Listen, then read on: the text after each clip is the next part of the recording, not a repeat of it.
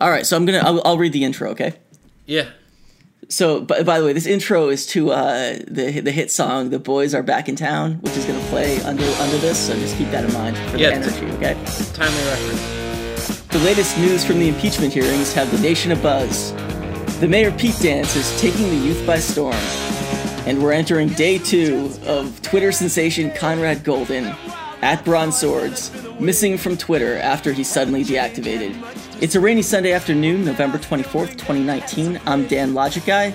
I'm here with my good friend Kyle at Agent DB Sweeney on Twitter, and we're recording episode 2, or I should say 2A, of our seasonal podcast, Blocked and Reported.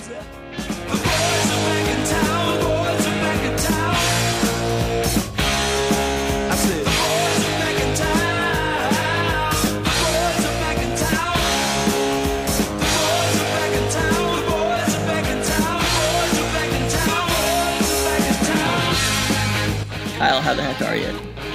I'm doing all right. I just got back from New York City, the Big Apple. Yeah, the Windy Apple, man. What was going on over there? What brought you to the big city? Well, one of the things that brought me there was I wanted to see the David Lynch art show. I feel like every time you go there, it's for the David Lynch art show. What's going on with this David Lynch art show? Well, I went once before to go to a weekend festival that he was curating. Uh-huh. And it was music. Was that also at the David Lynch art thing? No, that's not really a thing. You just made that up in your head. So right now, though, he has a... I'm sure you're aware that he, as well as being a filmmaker, he's a painter and sculptor. Wait, I'll bite. Who's David Lynch? Oh, shit, sorry. Don't worry about it. Go on. I am aware that David Lynch is, in addition to being a filmmaker, he's also a painter, sculptor, and musician. Yeah, David Lynch, filmmaker. He made The Straight Story. The executive producer and creator of On the Air, David Lynch. Yeah, exactly. So he has an exhibit up at a small gallery in Manhattan. And so we went for a few other reasons, but that was one of the things that I wanted to do. And that was cool to see that. All right, that sounds pretty good. Yeah, and then when we were walking Is there anything else about your trip you want to discuss? When we were walking around, it had a kinky feel to it. I thought I put the pictures up on Twitter. If I didn't, I will do that tonight. But cool, man. At the top of the show, I mentioned that this was episode 2A. Do we want to discuss what happened with episode 2? Yeah, sure. Because we recorded a lost episode 2 that was about our takes on the Joker. Yeah, that's right. It was kind of like, the Joker had just come out. I think we recorded a week after the release of Joker. I'm not a huge fan. I was a bigger fan than you. Yeah, but you're still not even. You're not like you're not a Joker stan really, but you still thought it was. No, I would not say I'm a Joker stan. But what I liked about it was I liked the superficial aspects of the movie. I thought it had good atmosphere and setting and cinematography and music. Those are the things I enjoyed. Like the people who get into like the themes or the commentary of the movie, they miss me with that shit, man. Yeah, same here. I don't see it at all. I think that I guess I saw more thematically going on in the movie than you did, because I do think there was I thought that there was somewhat of a class analysis, a class consciousness message, but I thought it was firmly in the first third of the movie, and I think it was from there pretty much just abruptly truncated and abandoned in the rest of the film, which was still it made for an entertaining movie. I wasn't going for a lecture on class consciousness anyways, so I was fine with that, but I think we both had some critical words for the Chapo Trap House episode on the subject, if memory serves. Yeah, very much so. I break with Chapo on Joker for sure. Yeah. I think one of the reasons that podcast failed, one was just the audio was unusable, but we set out to do the first ever irony-free Joker take. That's true. And I think that did us in. I think once we decided to do that, I think it was all over. Because this is a movie that contains the line, "We live in a society." A line that I think is meant unironically in the movie. And there's just no way you're going to be able to do an unironic take on that I know of. No, yeah, that's a good point. So anyways, that's gone. You'll never hear that. That's a lost episode. I'll say you're not really missing much. It wasn't very good. We did not have any killer insight into the Joker, But we are back to address a different movie, an even more controversial movie called The Hunt, a film so sick and twisted they wouldn't even release it. And the media won't tell you the true story. You're only going to get it. You're only going to get the full story here on Blocked and Reported with me, Logic Guy, and my friend Kyle. So we'll get to that soon. Did you want to hit on? You said something about media blitz. That's a good point, Kyle. I've been kind of all over the media lately. I've been blowing up, dude. Yeah, it's true. I've been blowing up in the media for kind of a couple of reasons. The first was that I may have been featured on InfoWars. They may have played a clip of me heckling Charlie Kirk at a TP USA event on InfoWars, and Alex Jones may have discussed it with Nick Fuentes. So that was a thing that happened. Right. Do you have anything you want to say about that, or just that I had no idea it even happened until like a week after the fact, and someone sent me the clip and was like, "Is this you?" And I was like, "I'm on InfoWars." And the interesting thing about that clip is that so at the beginning, I actually say something anti-Trump, and Alex Jones cuts that part out, and he just plays the clip of me heckling Charlie for lying about missing his spot at West Point because of affirmative action, and they play it kind of implying that I'm a groyper, which is weird, and there are rumors that I might have a groyper following out there somewhere, so that's cool. And even because the clip got play in left-wing media too, and even they, like Anna Kasparian has a segment talking about it with Michael Brooks, and even they entertained the idea that I was a groyper as well. Yeah, so, she seemed to think you were a groyper based on the way she presented it. I think she said I was a groyper, if I'm not mistaken. Look, the guy asking Charlie Kirk the question in the beginning, I don't know for sure if he's part of the right-wing group that's been targeting Turning Point USA, but that has been a thing. Now, haven't you spoken to Michael Brooks on the phone? And I've met him in person. That's right, yeah. He did not recognize. He wasn't like, "Oh no, I met that guy at the Bell House once." No, that didn't happen. Right.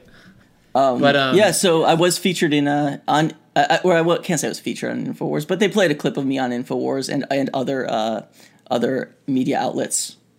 Anna Kasparian's her own solo show, whatever it's called. Well, her solo show now is called TYT because Jank stepped down because he's running for Congress. Oh, I'm out of the loop. I had no idea. Yeah, where that just happened. In LA or? I don't know the district, but I wouldn't. I mean, I don't know where he lives. He might not live in LA. I have no idea. Yeah. We could look it up, but we're not going to.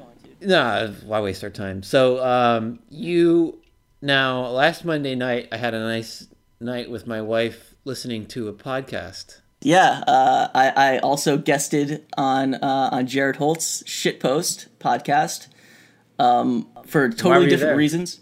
Yeah, it was unrelated to the Groyper Wars. I was brought in as the expert on a pretty flash-in-the-pan Twitter event called Stakegate that I was at the center of, involving me creating a Photoshop hoax about Dave Rubin's dinner that took the internet by storm for about 48 hours.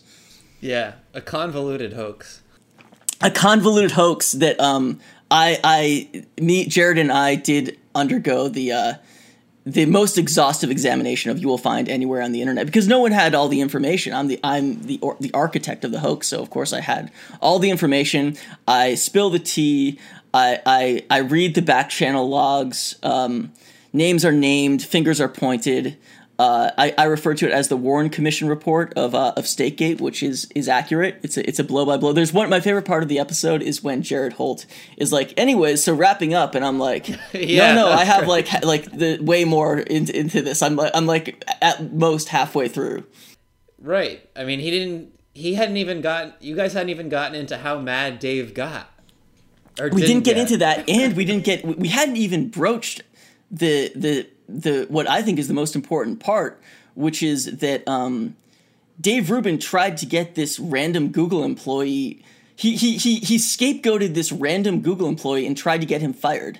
Exactly. he was so not mad that he tried to get some random guy fired from his job. Including by repeatedly tagging his employer, Google, and suggesting that this guy's post was part of some I would say vague but shadowy conspiracy to edit Dave Rubin's Google search results, which I actually would have liked to even talk more about, but whatever. And by the way, a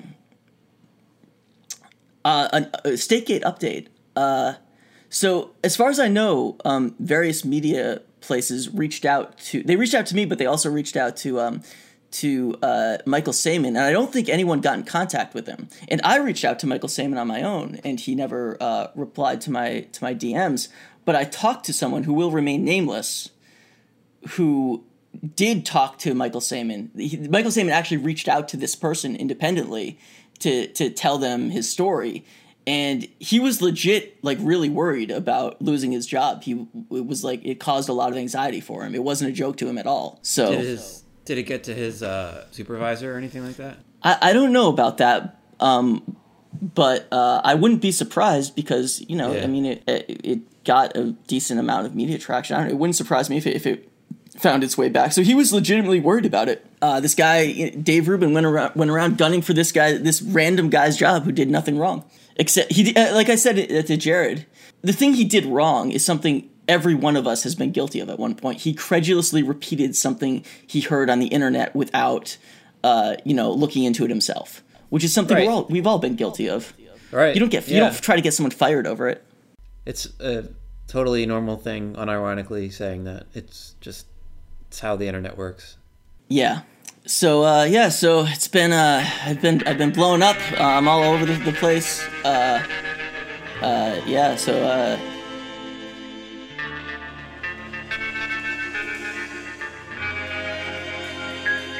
All right, shall we get into The Hunt, the most controversial movie of the year? Yeah. Let's do it. All right, so Kyle, bring us up to speed. What is The Hunt? Right, so The Hunt. My experience with The Hunt was that I remember seeing the previews during the summer. Probably, I think I saw it before Avengers, maybe before the Tarantino movie. I remember seeing the trailers before this controversy exploded. I thought it looked good. I tend to be a Blumhouse fan to begin with, so yeah, I was like, I kind of like what Blumhouse does. I like horror movies. I like cheap horror movies that are short and move quickly. But this movie stuck out to me. The preview stuck out to me because it definitely seemed to have some kind of reactionary angle to it. And now that might be me just having a knee-jerk response, because I definitely do that sometimes. But I did pick up on some kind of right-wing sentiment when I watched the preview. So your takeaway from the trailer was that this was a movie with kind of a right-wing agenda. Yeah, in particular, there was one. Now, you have told me that I remembered incorrectly, but I swear I saw a preview where they used the line globalist elites.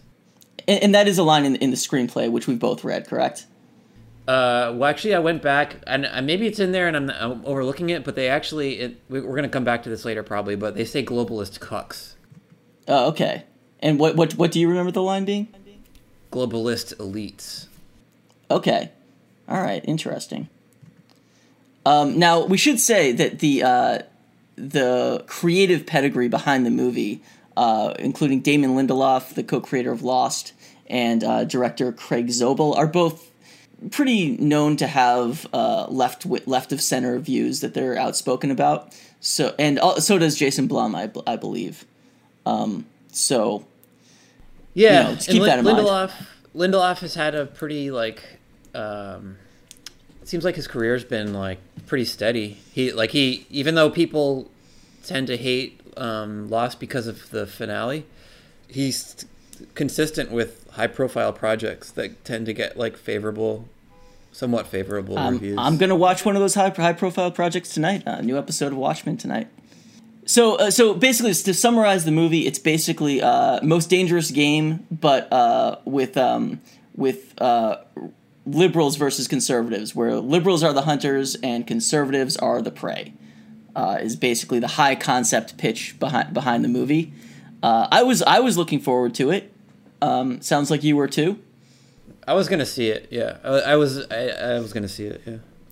We were both planning on seeing the movie when our hopes and dreams were crushed. Not so suddenly. There was a lot of commotion before the hopes and dreams were crushed. So take us through it. What happened? So now you're gonna remember better than me because you were paying closer attention. But around the same time, Tim Pool started having tantrums over this preview, and then around the same time, Trump. Well, there's actually one news incident we should probably start off with, and that is the double shootings, El Paso and Dayton, on August 3rd, which, when these things happen, people get a lot more sensitive about gun violence. Understandably, I don't think that's unreasonable.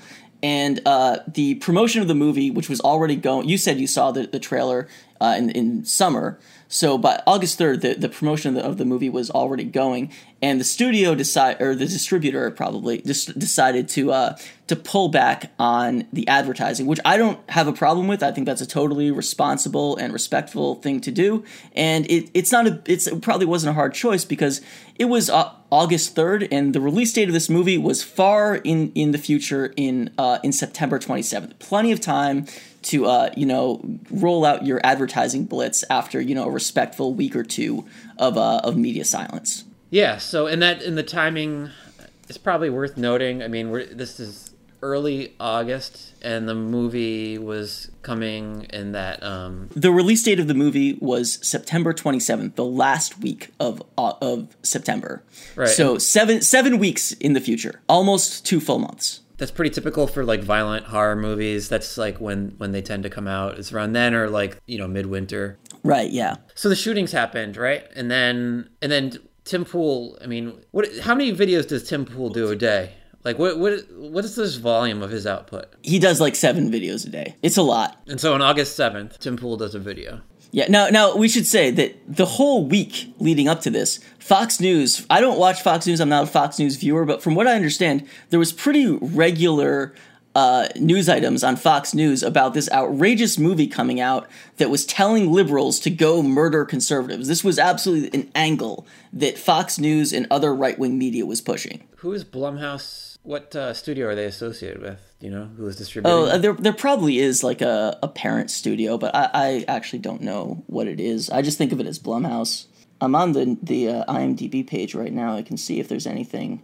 Oh man, they've started to lock down IMDb, man. A lot of their features, Box Office Mojo, which is owned by IMDb, is like this too now. A lot of their features that you used to be able to go to are behind a paywall now. They're with Universal. Oh, it is? Okay. I wonder if Fox had any big horror movies coming out that weekend. That's actually a good angle to explore, and it wouldn't surprise me because we're talking about late September.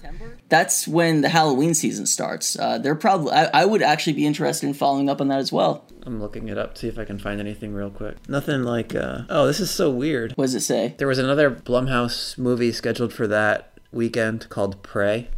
Fair. That's confusing. I think that might have been a bad move on the part of their marketing. I don't want to tell people how to do their job, but I don't know if you should release a movie called The Hunt and a movie called The Prey on the same day. Anyway, okay, so we'll follow up on that. And so does that bring us to Tim Pool then? Yeah. So all week, Fox News and other right-wing media outlets, Breitbart definitely ran articles as well. Ran articles fear-mongering about this movie, and then on August 7th, Tim Pool drops his video. And what does he say in it? The video is called "New Movie Shows Liberal Elites Kidnapping and Hunting," hunting is in all caps, hunting Trump supporters. And Tim Pool has a few things to say about this movie. Hold on, I'm going to play a clip. At least the hunt's coming up. Nothing better than going out to the manor and slaughtering a dozen deplorables. That's a line in a movie they thought was appropriate to come out right now. Especially with everything happened, pull the movie. Seriously, I mean, look, man, I'm not saying the movie should be pulled necessarily. Pause it. Pull the movie. I'm not saying the movie should be pulled necessarily. What a bunch of horseshit. Talk about having it both ways. Pull the movie. I'm not saying the movie should be pulled necessarily. Okay, entertain a thought experiment for me for a second. What if Anita Sarkeesian had a video where she said, pull the video game? I'm not saying pull the video game. What would people make of that? Yeah, they would say that she's arguing for a video game to be pulled. They would call her a censor. Yeah. They would call her a censor, and they would be correct. All right, hit play. Okay, hold on. Necessarily because I'm offended by it. I'm saying it because I think it's going to make people, it's going to escalate everything. You know what? Don't pull the movie. I have no idea. Let the movie happen. Pause it. Yeah. You know what? Don't pull the movie. I have no idea. I just want to point something that when I play this clip and I post it on Twitter, and I've gotten a lot of interaction with it on Twitter. When the Tim Pool shitheads come out and defend their hero here, they try to make it out like Tim quickly reversed himself. He did no such thing. Tim never reversed himself. The furthest he gets away from it is, I don't know. Yeah. Well, congratulations, Tim. You just called for censorship. Press play. I feel like it's dominoes falling over. Everything we're seeing just can't be stopped. But I'll tell you what, man, there are going to be people who see this. Crazy people who take it seriously. And they're going to panic and be like, the Hollywood elites are telling us what they think. Let's read on. Stop. Pause it. Okay. All right. The movie is going to incite people to go out and kill people. That is Tim Pool's angle on this movie. The film is dangerous. It's going to incite violence. Tim's take on this movie is absolutely no different than those hand-wringing Joker takes. It's Tipper Gore level bullshit. And I would say Tim's hysteria here is beyond anything I read about the Joker in any like mainstream media publications. By quite a bit, actually. Yeah. Maybe I have to walk that back, because there was like there was that story about how like there was a 4chan post saying that people were going to go out and kill people at the Joker. But what's weird about that story, if you remember it, is that it was actually broken. But like it is the story first appeared in I think it's called Stars and Stripes, the military magazine. So that story actually originated from the military magazine, not any kind of like liberal left of center mainstream publication, which is, I feel like, an angle of the story that was overlooked. Sure, but yeah, he sounds like a hand-wringing Joker liberal. He sounds like a clown, man. Yeah. He sounds like a total clown. All right. So Tim Pool totally clowning August 7th. Now, 2 days later, Friday, August 9th, the real shit drops. Yeah, so this is when the president gets involved. President Donald J. Trump pops off on the hunt. Yeah, on August 9th at 2:44 p.m. Get his ass. He got their ass. He said, and correct me if this is not the right one, but here's what I'm looking at. Liberal Hollywood is racist at the highest level and with great anger and hate. They like to call themselves elite, in quotes, but they are not elite. Capitalized. In fact, there's random capitalization all over here. Racist is capitalized, anger is capitalized, hate's capitalized. It's crazy. That's true. In fact, it is often the people that they so strongly oppose that are actually the elite. Well, that's nice of him to say that. The movie coming out is made in order to inflame and cause chaos. They create their own violence and then try to blame others. They are the true racists and are very bad for our country. Okay, so according to the President of the United States, the movie is racist, it's going to create violence, it's going to cause chaos, and it's bad for our country, and for some reason country is capitalized. That's the President of the United States. August 9th. Pretty weird. It's a strong statement by the President of the United States. I've thought about this, and I can't offhand think of another time that someone, as president, went to the media and declared a commercially released movie as dangerous and bad for the country. Right, and it's based on the preview. I'm assuming that his office hadn't watched the full movie? I think it's safe to assume that both him, his office, and the Fox News pundits had not seen the film at this time or read the screenplay. I think that's a safe assumption to make. I guess I can think of two incidents that during the Obama administration that bear mentioning. One would be with North Korea when they were there was that hack of Sony at around the time that they were releasing that Seth Rogen and James Franco, brother of Dave Franco, the show's patron saint. Yeah, get it right. Called The Interview, I think it was called. Yes. And that was that movie found itself in the middle of like a genuine international incident. But I went and looked, and Barack Obama very specifically said that Sony should have released the movie. He criticized them after they pulled it for caving in. And in fact, if you Google this, you even find like Breitbart like dragging Obama for that statement, saying that he was in the wrong. So he actually received criticism for it. Now, I would not be surprised if behind the scenes the Obama administration was saying something very different. I wouldn't surprise me at all if State Department people were actually putting pressure on Sony behind the scenes to release it, and then Obama gets in front of cameras and says, putting pressure to not release it, and then Obama gets in front of cameras. I'm not trying to make Obama the hero of this. I'm just saying that that incident is not a precedent for the President of the United States using his office to call for the canceling of a movie. The other incident that I guess bears mentioning has to do with Benghazi. That might even have been the same year, come to think of it. Mm-hmm. Let me look it up. The Interview.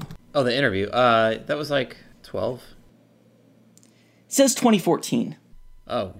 And I know Benghazi was 2012 because it was right around the time of the 2012 election. And so the Benghazi affair, when it first came out, people kind of forget about this, but there was some YouTube video that was initially blamed for the Benghazi riots and killing. Do you remember that? Okay. No, well, it's extremely convoluted, and I don't remember the details. Well, what was the censorship aspect to it? Well, there was this YouTube movie. Hold on, Okay, there was a YouTube video called "The Innocence of Muslims" that contains... yeah. I had a friend that was just talking to me about that. I had never heard of it until a few weeks ago. Really, that's interesting. What was your friend telling you about it? I have a friend who's got a funny sense of humor, and he just he asked me if I'd ever seen it because he thinks it's funny, and so he showed it to me. Real, I'm surprised. It's where was it posted? It's on YouTube. Oh, that's interesting because I think they took it down for a time, but I'm sure a lot of people mirrored it. Yeah, he told me that it incited all kinds of violence. This is what his words, that it was like that it. That's interesting. A lot of stuff happened. I forget if I've actually seen this, but you watched it recently. So what's your takeaway from it? It's gobbledygook. It's just like it's incoherent. I mean, it seems like someone made it either to like piss off Muslim people or to. I mean, yeah, it seems like someone made it to piss off Muslim people, but it's just like it's so poorly done, and it's nonsensical. Yeah. I remember hearing a lot about that. I probably did watch it, but I just don't remember for sure if I watched it at the time. This was an incredibly like convoluted story, but what I do know is that Barack Obama did like condemn the movie in some fashion after Benghazi happened and said that it was to blame in some way. But however, this is not a commercially released movie, and that's really I'm not saying that that's good or bad. I'm just saying that it's a different scenario that I don't think we really need to get to.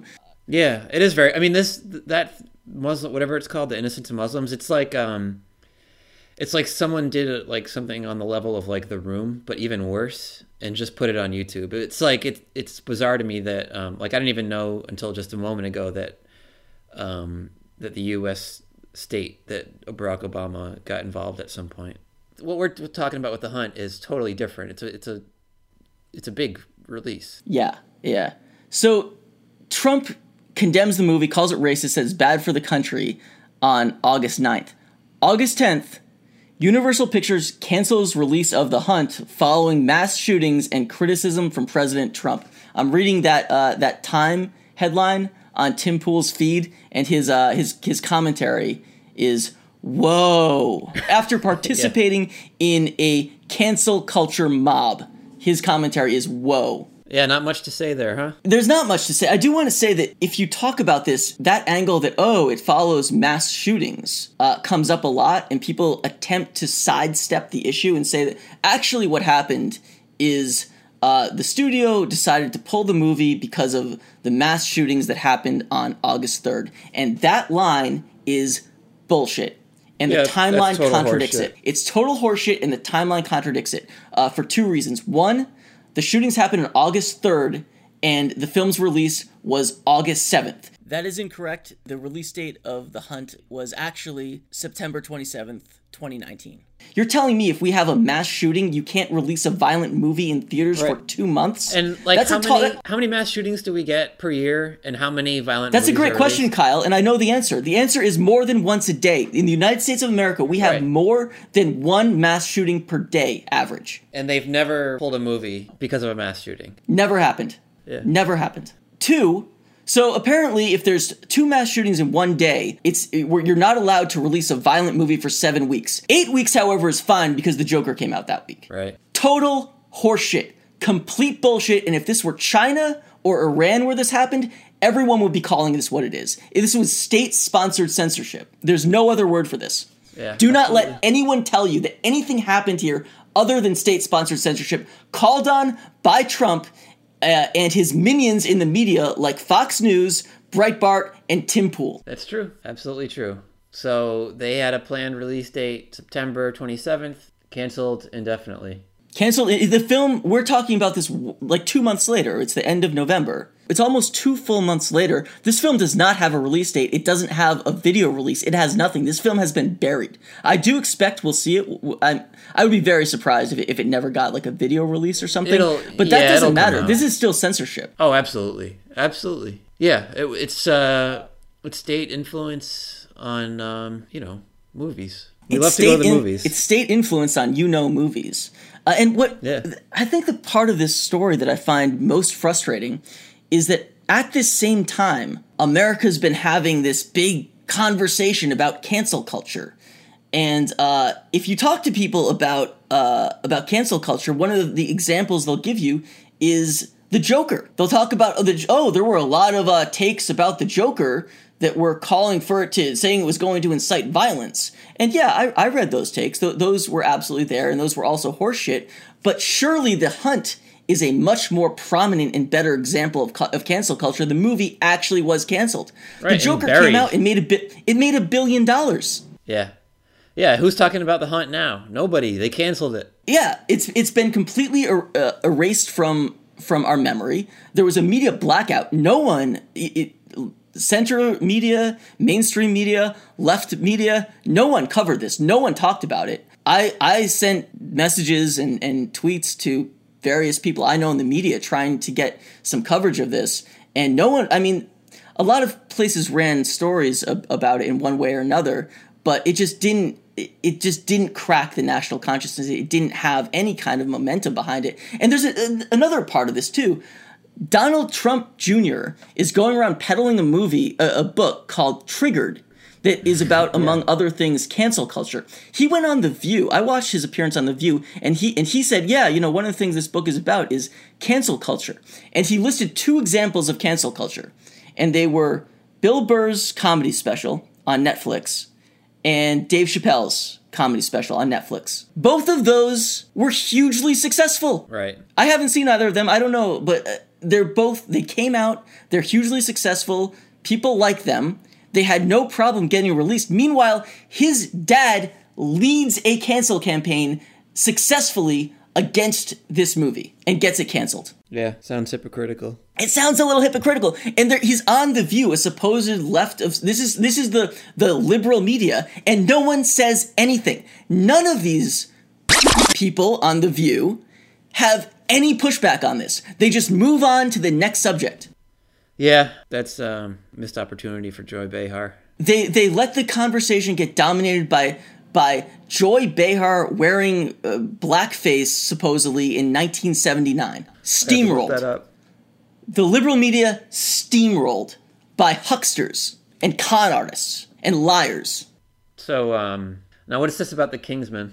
Oh yeah. Just that there was kind of a similar sort of incident that happened in the middle of October where there was some kind of possibly related to the Trump campaign Republican event where a YouTube video played that was footage of, it was a scene from a movie I've seen called The Kingsman, where Colin Firth murders dozens of people in a church. Yeah, and I know Colin what Firth, you're talking about. Yeah, you know what I'm talking about. Colin Firth, the video maker, put Trump's face over him, and all the church people he's killing, they all have the face of first like media outlets like CNN, and in one very unfortunate frame, Black Lives Matter, which is not a media outlet. But then they put the face of actual politicians like Barack Obama and Hillary Clinton, and in one, probably the most tasteless part of the video, Donald Trump murders John McCain, a guy who's actually dead, which really takes it to the next level. Yeah. It looks like, isn't it one of those, it's so cheesy looking, it has to be one of those Carpe Donktum productions, right? It is, yeah, it is that guy. Although he didn't make it, he has like people, I guess, who work for him. I guess he's like a media production company now. So someone within his media production house made this. I actually really like the cheesy animation of it because like he just finds some really like great facial expressions for everyone that are like it's legitimately like funny, like especially Trump's face during all of it. So that was an incident in October that kind of got, I don't know, it was kind of similar. There's overlap. Tim Pool himself actually made reference to, talked about it and made reference to The Hunt. He said, this is October 14th, "I've learned a few things today talking about this video and the reaction it got in the media. One, journalists have never seen the movie The Kingsman. The Kingsman came out like 7 years ago. It's not really a very well-remembered movie. And two, journalists are just now learning of a video that is over a year old," which I guess is why John McCain is featured getting murdered in it, because he was alive at the time, I guess. Oh, okay. And three, "It's a YouTube video. The story is that okay, who cares?" And then in the second tweet, "I think the video is inappropriate in many ways. I agree with some things and I disagree with others." I made that part up. But and this is really in the tweet, "but is it any more inappropriate than the movie The Hunt?" Oh my God. So he's just immediately just pivoting back, somehow pivoting back to some Trump apologia, and again throwing The Hunt under the bus and conveniently omitting the fact that he personally led a cancel campaign against The Hunt. Wow, Tim. So you saw this Kingsman video with Trump, right? Yep. It was like, I don't know. I mean, I understand why there's an uproar over it. It's like, yeah, it's bad taste. And you expect an uproar, an outcry against stuff like this and bad taste. But it was a meme video, you know? Yeah, my opinion on it is directly related to how close in proximity this event actually was to Trump. Because if you see a video like that on YouTube, you know, you would just forget about it 2 minutes later. Like 2 minutes after you watch it, just completely out of your mind. Whereas if the president of the United States came out on stage and was like, "Hey, check out this great video," and it's him murdering his political enemies, yeah, I would be extremely disturbed by that. So it's to me, it's entirely about its proximity to the president. And this was, I mean, the guy, the Donktum guy, mm-hmm.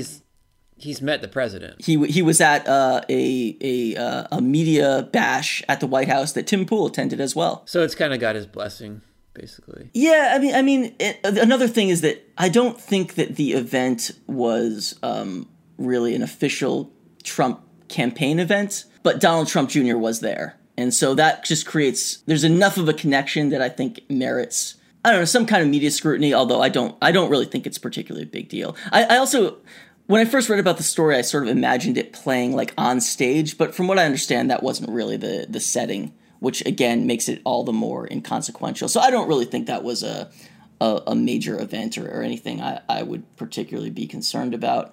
I just kind of threw it in there because it reminded me a little bit of The Hunt, and also because Tim Pool himself drew the comparison.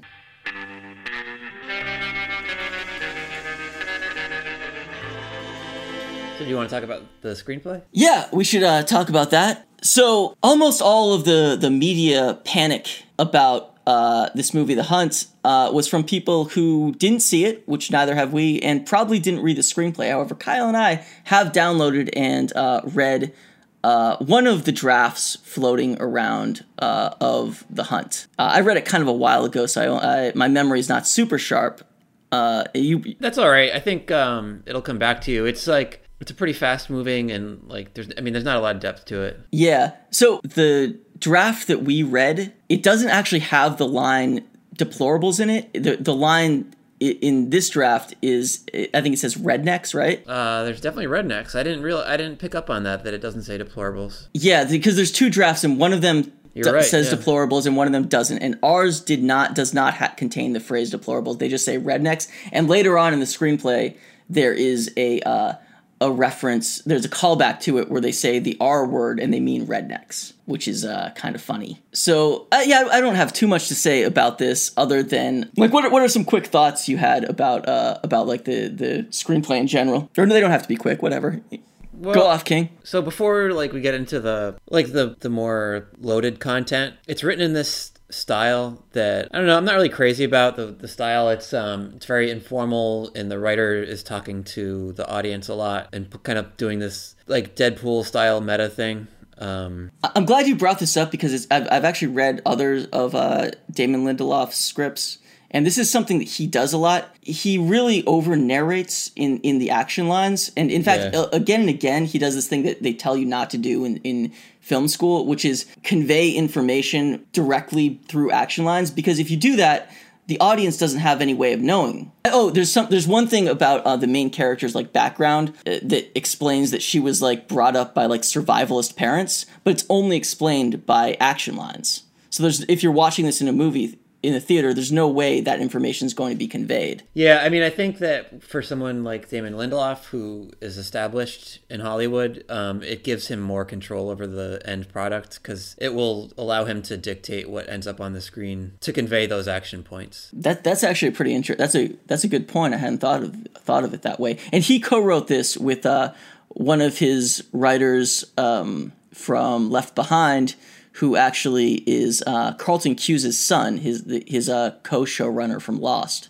Wait, so they're keeping it in the family. Back up a second. What's Left Behind? Left Behind. You watched Left Behind. I haven't seen it. It's that HBO show with Oh, The Leftovers. Oh, sorry. Yeah. Left Behind is that Christian end times movie starring Kirk Cameron. No, yeah, this is totally different. It's called Left Behind. Or Leftovers. Leftovers. And it's it's called The Leftovers. It's not called Left Behind at all. Don't say that. It's called The Leftovers, and it's an HBO show that Damon Lindelof created and wrote for HBO. I said HBO twice, but what have you. I don't know anything about Nick Cuse's politics. I know we've mentioned that Damon Lindelof is kind of like your Hollywood liberal, I guess. But I don't know anything about Nick Cuse. Neither do I. I know that another of Damon Lindelof's writing partners, Bob Orci, is a far right-wing 9/11 truther. But I don't know anything about Nicholas Cuse or Carlton Cuse for that matter. Orci worked on Star Trek, right? Yeah, Orci was the Trek guy in the room. Everyone else, from J.J. Abrams to Damon Lindelof, wasn't really a Trek fan. But Orci was the guy, and he and his writing partner, Alex Kurtzman, they worked on Star Trek, and Kurtzman actually is doing the Picard show, I believe. But Orci's not involved. Orci was going to direct the third installment that was eventually directed by the Fast and Furious guy.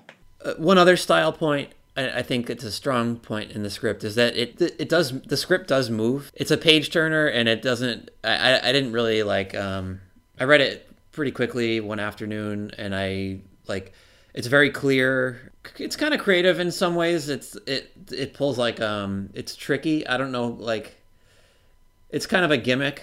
We'll get into that in a little bit, but it plays with like who is the protagonist a little bit. Yeah, I mean the big thing about the Hunt screenplay is that it has a political bias that. Well, I just wanted to say real quick about the pacing. It was a little too fast paced for me because I was kind of looking forward to one. I wanted to see like the characters have to work together, and there really isn't any of that, or at least not enough for me in the film. And also, I was sort of looking forward to like learning what kind of deplorable everyone was. Like Emma Roberts is in it, and I was like, oh, she'll be like a Tammy Lauren type. And Ethan Suplee is in it, and I was like, oh, he's going to be like a Alex Jones type. I don't know why I thought this. My head just went there. So I wanted to see like all the, like, and like especially me, like a student of like, weird personalities in media, like the possibilities are endless. You can have a Dave Rubin guy. You can have a Jordan Peterson guy. You can have a Tucker Carlson guy, all these like really cartoon, I think already very cartoonish personalities would be great to have in a movie. And it seemed to me like almost no one got any real character development at all. The main character of the movie, you learn almost nothing about her. It's actually kind of incredible how little you actually learn about this character in the course of the screenplay. She barely earns the victory, just to emphasize your point about how it's like the script moves really fast. She kind of just like, she knows how to like kill people. You don't really see her struggle too much. And then when she finds the camp of the bad guys, she just like they sound like they might be like interesting and funny. Yeah, they were like they were more what I was talking about, like funny type of personalities. I agree. I'm guessing that Glenn Howerton was one of them. He seems like he right. Yeah. So yeah, the movie it has a right leaning political bias, and it's there right from the opening scene. So the narrative in like Fox News and Tim Pool is that this is a left wing movie because it's about. The way they arrived at that is very strange. They decided that the hunters were the protagonists, where I think most people would assume the hunted are the protagonists. But you actually thought it had a right-wing bias? How so? Yes. Because, so I mean, the basic gist of the story, we've already talked about how it's, rich people hunting these whatever they are, deplorables. The rich people are liberal elites, and we are...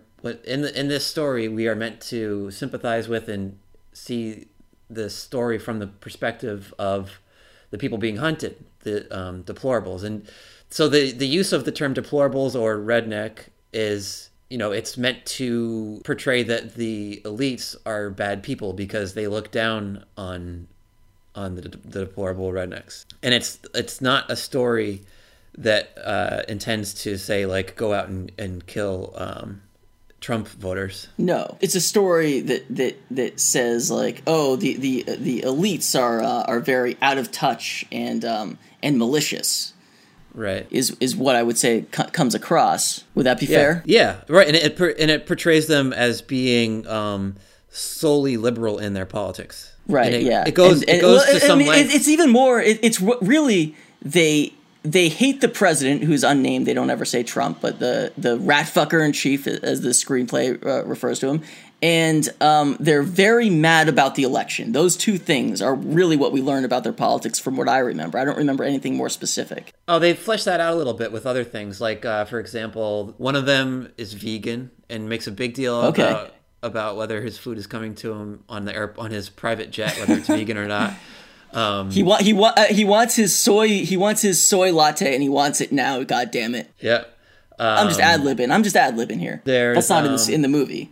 There's a couple, a man and a woman, who have a conversation at one point about like someone being racist, and oh no, yeah, and so like they go to some lengths to make sure that they're not being racist and to condemn this like some racist comment. So the script is kind of like laughing at them for being SJWs. Oh no! Did they call someone out for a microaggression? Is there someone in the screenplay who identifies as an Apache helicopter? That would be probably a good joke that I don't know, Ethan Supplee's character might make. Yeah. Well, no. It shouldn't be a joke someone makes. There should be a character who's like, hey, you, Mr. Man, and he's like, excuse me, did you just assume my gender? I actually identify as a Ferris wheel. How dare you? Yeah, that's Hilary Swank. Yeah, they missed out on an opportunity to put that in the movie. They should have consulted with Andrew Doyle to flesh out the lib characters. Andrew Doyle is the British creator of Titania McGrath, who has me blocked on Twitter because he's triggered. I couldn't put that together. Thank you for reminding me. Yeah, blocked on Twitter because he's triggered. So I want to address the right wing bias of the film, because that's true. But the thing is, a couple shoes drop throughout the film. I think it's fair to say. I think there's a couple twists and turns. I really like most of the twists and turns. One of them, probably the first twist that comes, is it kind of seems like the protagonist, they might have the wrong person. The idea is that they abducted people who are online and are deplorables, but the character says that, no, you actually just confused me for someone from my town who has the same name as me. Yeah, you got the wrong bitch. I get her mail all the time, and the movie leaves it sort of open-ended, but the clues really point to her telling the truth there. There's a part where the Hilary Swank character says, like, oh, I know everything about you, blah, blah, blah, blah, blah, and she gives her bio. And what little we know of this character, it doesn't really line up. Like, we learn that she has military experience. The character she's describing doesn't have any military experience. She hasn't mentioned that. The broken home and, like, drug addict parents, what we learn about this character is that she had, like survivalist parents who, like, taught her, like, a lot of what she knows. True. It doesn't line up at all. Mm-hmm. Okay. The other thing is that, so I guess we can't get into this without explaining the big twist. Kyle, do you want to give a crack at the big twist?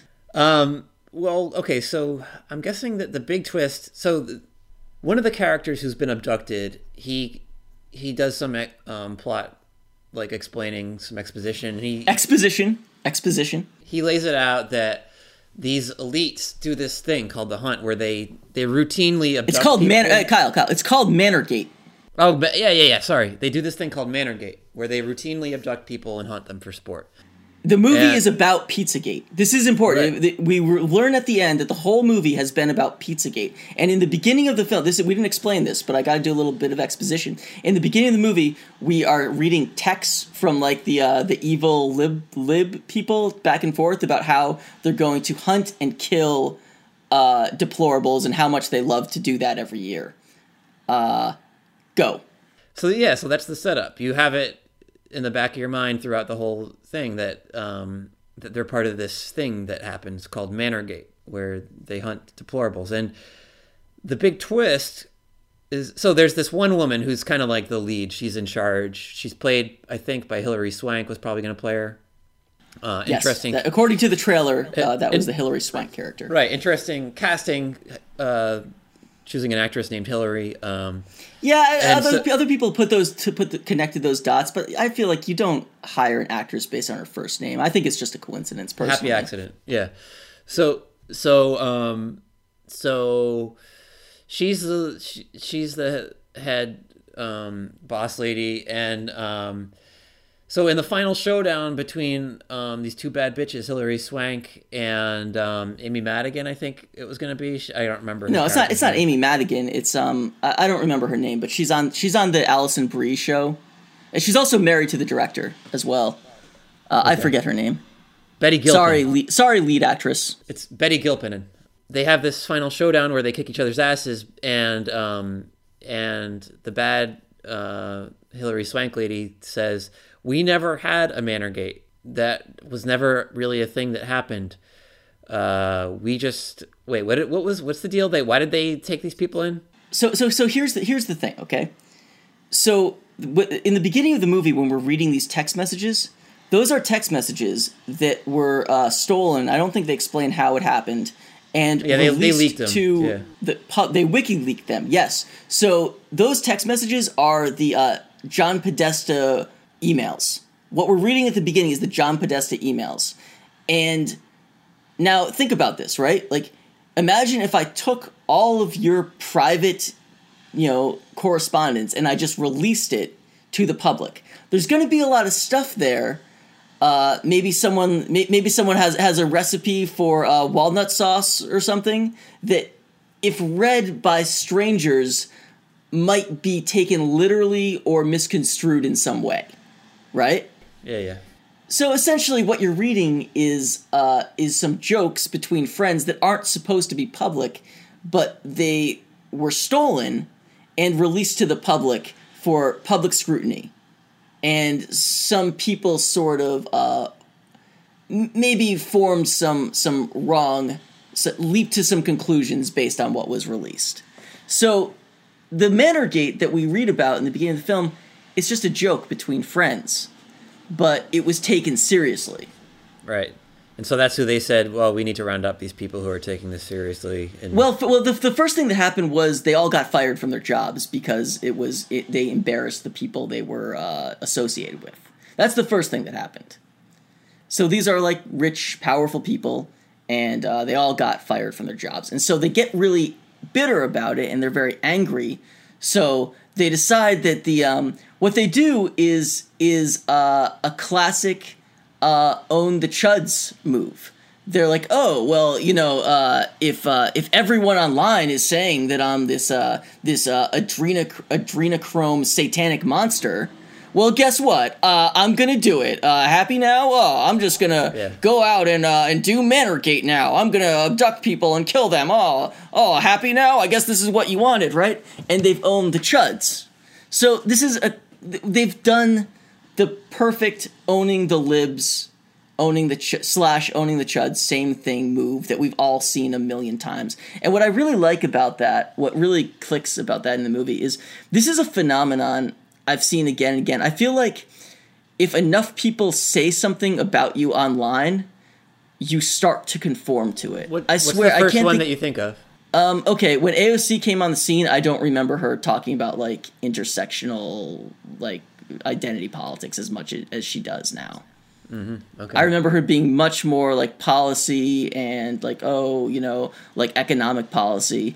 And it seemed like she kind of switched. And she's like, I don't know, like Yas Queening for like SNL skits now and stuff that. It seems like she kind of starts to conform to the caricature of her that people laid out. Okay, that's a good example. Thank you. So did you make your point there? Yeah, I think I summed it up. Yeah. Right. So, no, are you pushing back on my assertion that it's a right-wing leaning movie? Yeah, I am, because I think that what the movie is really about at the end. I mean, yeah, you can't get over it. There's no getting around the fact that the villains are all conservative, are all liberal. But I'll point out that we don't actually know that the hero is conservative. We don't really learn enough to say about that. Now, there are very much right-wing signifiers about her. Survivalism. She's from, I think, Alabama, they say, or Mississippi, one of them. They say she has military experience. All these, to be sure, right-wing signifiers. But the thing is, when the other characters who are not portrayed in a particularly sympathetic, they're pretty much bumbling oafs for the most part. Yeah. When those characters are talking about Manorgate, she's never even heard of this, and that's another clue that I think she was telling the truth when she said they had the wrong person, because she does not seem to know what Manorgate is. She's never heard of Pizzagate. Her reaction to Manorgate is identical to when I talk to my coworkers at my job about Pizzagate. Like, just the complete blank, like, confusion is exactly what I run into whenever I bring up Pizzagate at my professional setting job.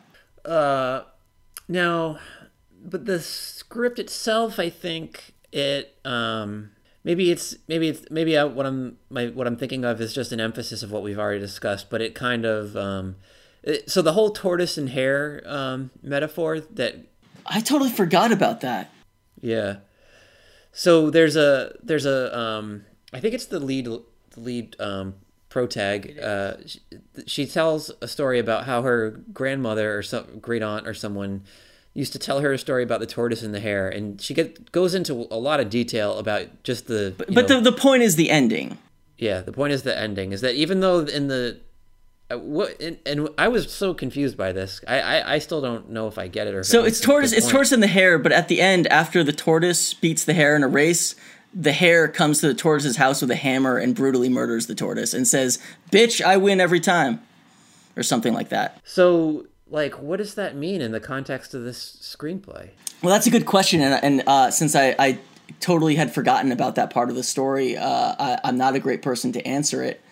But I guess it's maybe the point of the story is we're supposed to figure out who's the tortoise and who's the hare. Yeah, I mean, I don't know.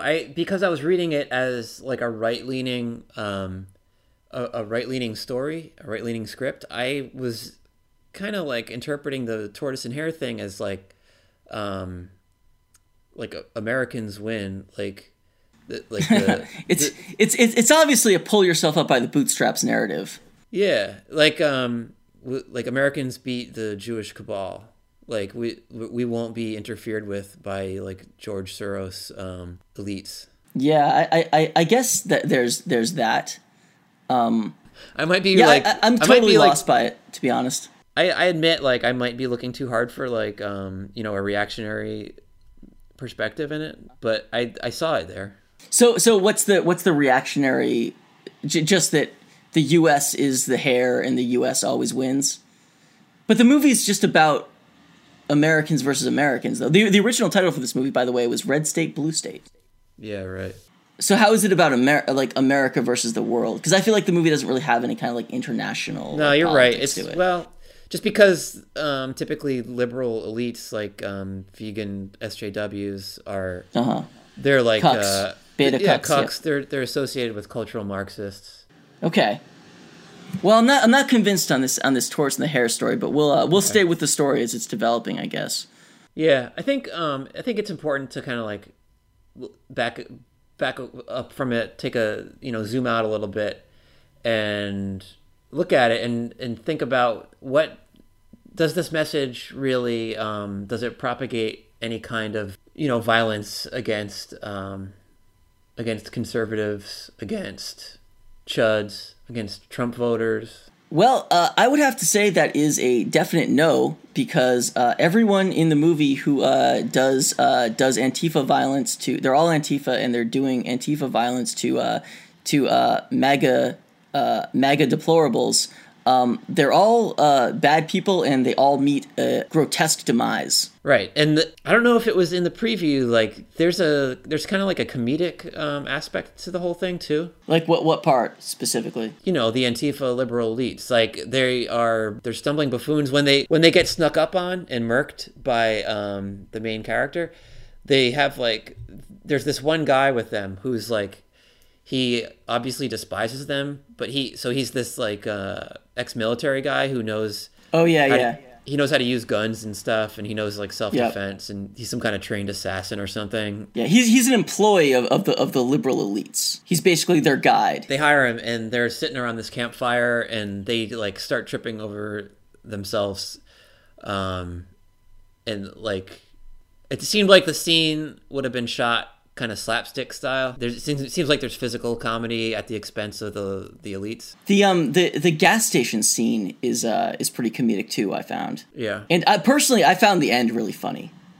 Like I found the twist, the Pizzagate twist at the end, it made me laugh. Maybe that's because I'm a student of Pizzagate, so it was really speaking my language. I say I'm a student of Pizzagate, but I really don't like things that in any way kind of promote it. Like even when on Chapo, when Matt Christman is like, Pizzagate is real, even that's a little too far for me. It just kind of bugs me to be promoting a completely stupid conspiracy theory like this. I actually went and listened to... You went to Comet Ping Pong? I went to Comet Ping Pong and investigated the basement for myself. But I went to YouTube and found a supercut of all of the Pizzagate episodes of Cumtown in a giant 4-hour supercut, which there's actually 2 parts to. I have not heard part 2, but it's also 4 hours long. So there's 8 hours of Cumtown oh my god Pizzagate content. And even that stuff, and like Cumtown is not a serious podcast, but even that stuff is like too far from me, because Nick Mullen is actually pretty credulous towards all this. There's one part where he's talking about how the pizza parlor next door has the NAMBLA symbol on it. That's part of the sex trafficking ring. And I'm deep enough into Pizzagate that when he said that, I'm not deep into Pizzagate. Delete that. But I'm well versed enough about the details of supposed Pizzagate that that I know right off the top of my head. One, the symbol, it's not the Nambla symbol, first off. That is factually incorrect. He's getting the swirly thing? The swirly thing. Yeah, he's getting the details of the story wrong. That is something from an FBI memo that says that a symbol like that has been, associated with sex trafficking rings, which sounds much worse than Nambla, granted. But here's the thing: Nick's not getting the details of the story right, and two, the symbol is just a little squiggly triangle spiral. It's the type of thing you can doodle. Right. Nick is like, it doesn't even, it's supposed to look like a piece of pizza, but it doesn't. I mean, it's so suspicious. No, bad logo design is not suspicious. Good logo design is suspicious. Anyone who knows anything about graphic design knows that you see terrible, inept logo design all over the place. It's not, that's a very typical, like someone paid their nephew to make that logo for them. And finally, the number one thing that I want to get across, if you're running a sex trafficking ring out of your pizza parlor, you don't put a pedophile symbol on the top of your restaurant. Yeah. In Washington, D.C., where the last time I checked, the FBI is headquartered there, FBI agents undoubtedly go into that pizza parlor. They didn't put a pedophile symbol on top of their pizza parlor. It's just a coincidence. It's just a coincidence. Do they even have a basement? And Nick knows that because he admitted it. He's like, okay, this is kind of stupid. Yeah, okay, thank you. It's very stupid. Thank you. He's doing a bit. I kind of got to push back on that because Nick is an avid... Nick Mullen on Come Down is an avid conspiracy theorist. He does take this stuff kind of... Like, he does... He got really upset about Epstein. But not just that. He's been on the pedophile beat for a long time. There was something... I forget the details of it, but he got paid like $50,000 for like an IBM commercial, and went on Twitter and said something. Maybe it was actually Nazis, not pedophiles, come to think of it. But he said something incriminating about IBM on Twitter, and they just immediately fired him, which is pretty. Oh my God. I mean, pretty admirable actually. I good for him having integrity. But he's also just big on like. And this is like real stuff. I'm glad that he takes it seriously, but like Hollywood, like pedophile rinks. So he's like very much into, like, legitimately, unironically into this stuff. And I don't think his interest in Pizzagate is purely ironic or comedic. Obviously, it partly is, and Matt Christman's as well, which is why I don't want to be too hard on them. But even that. Veiled in irony, kind of like Pizzagate pushing is too far for me, honestly. I have an aversion to this stuff. I guess I'm at heart, I'm too much of a logic guy to really kind of get in the muck with that stuff. I like to entertain it from a purely skeptical standpoint, whereas they're a little too indulgent for my taste. Sure. I mean, I think Matt has made some great points with like around Pizzagate.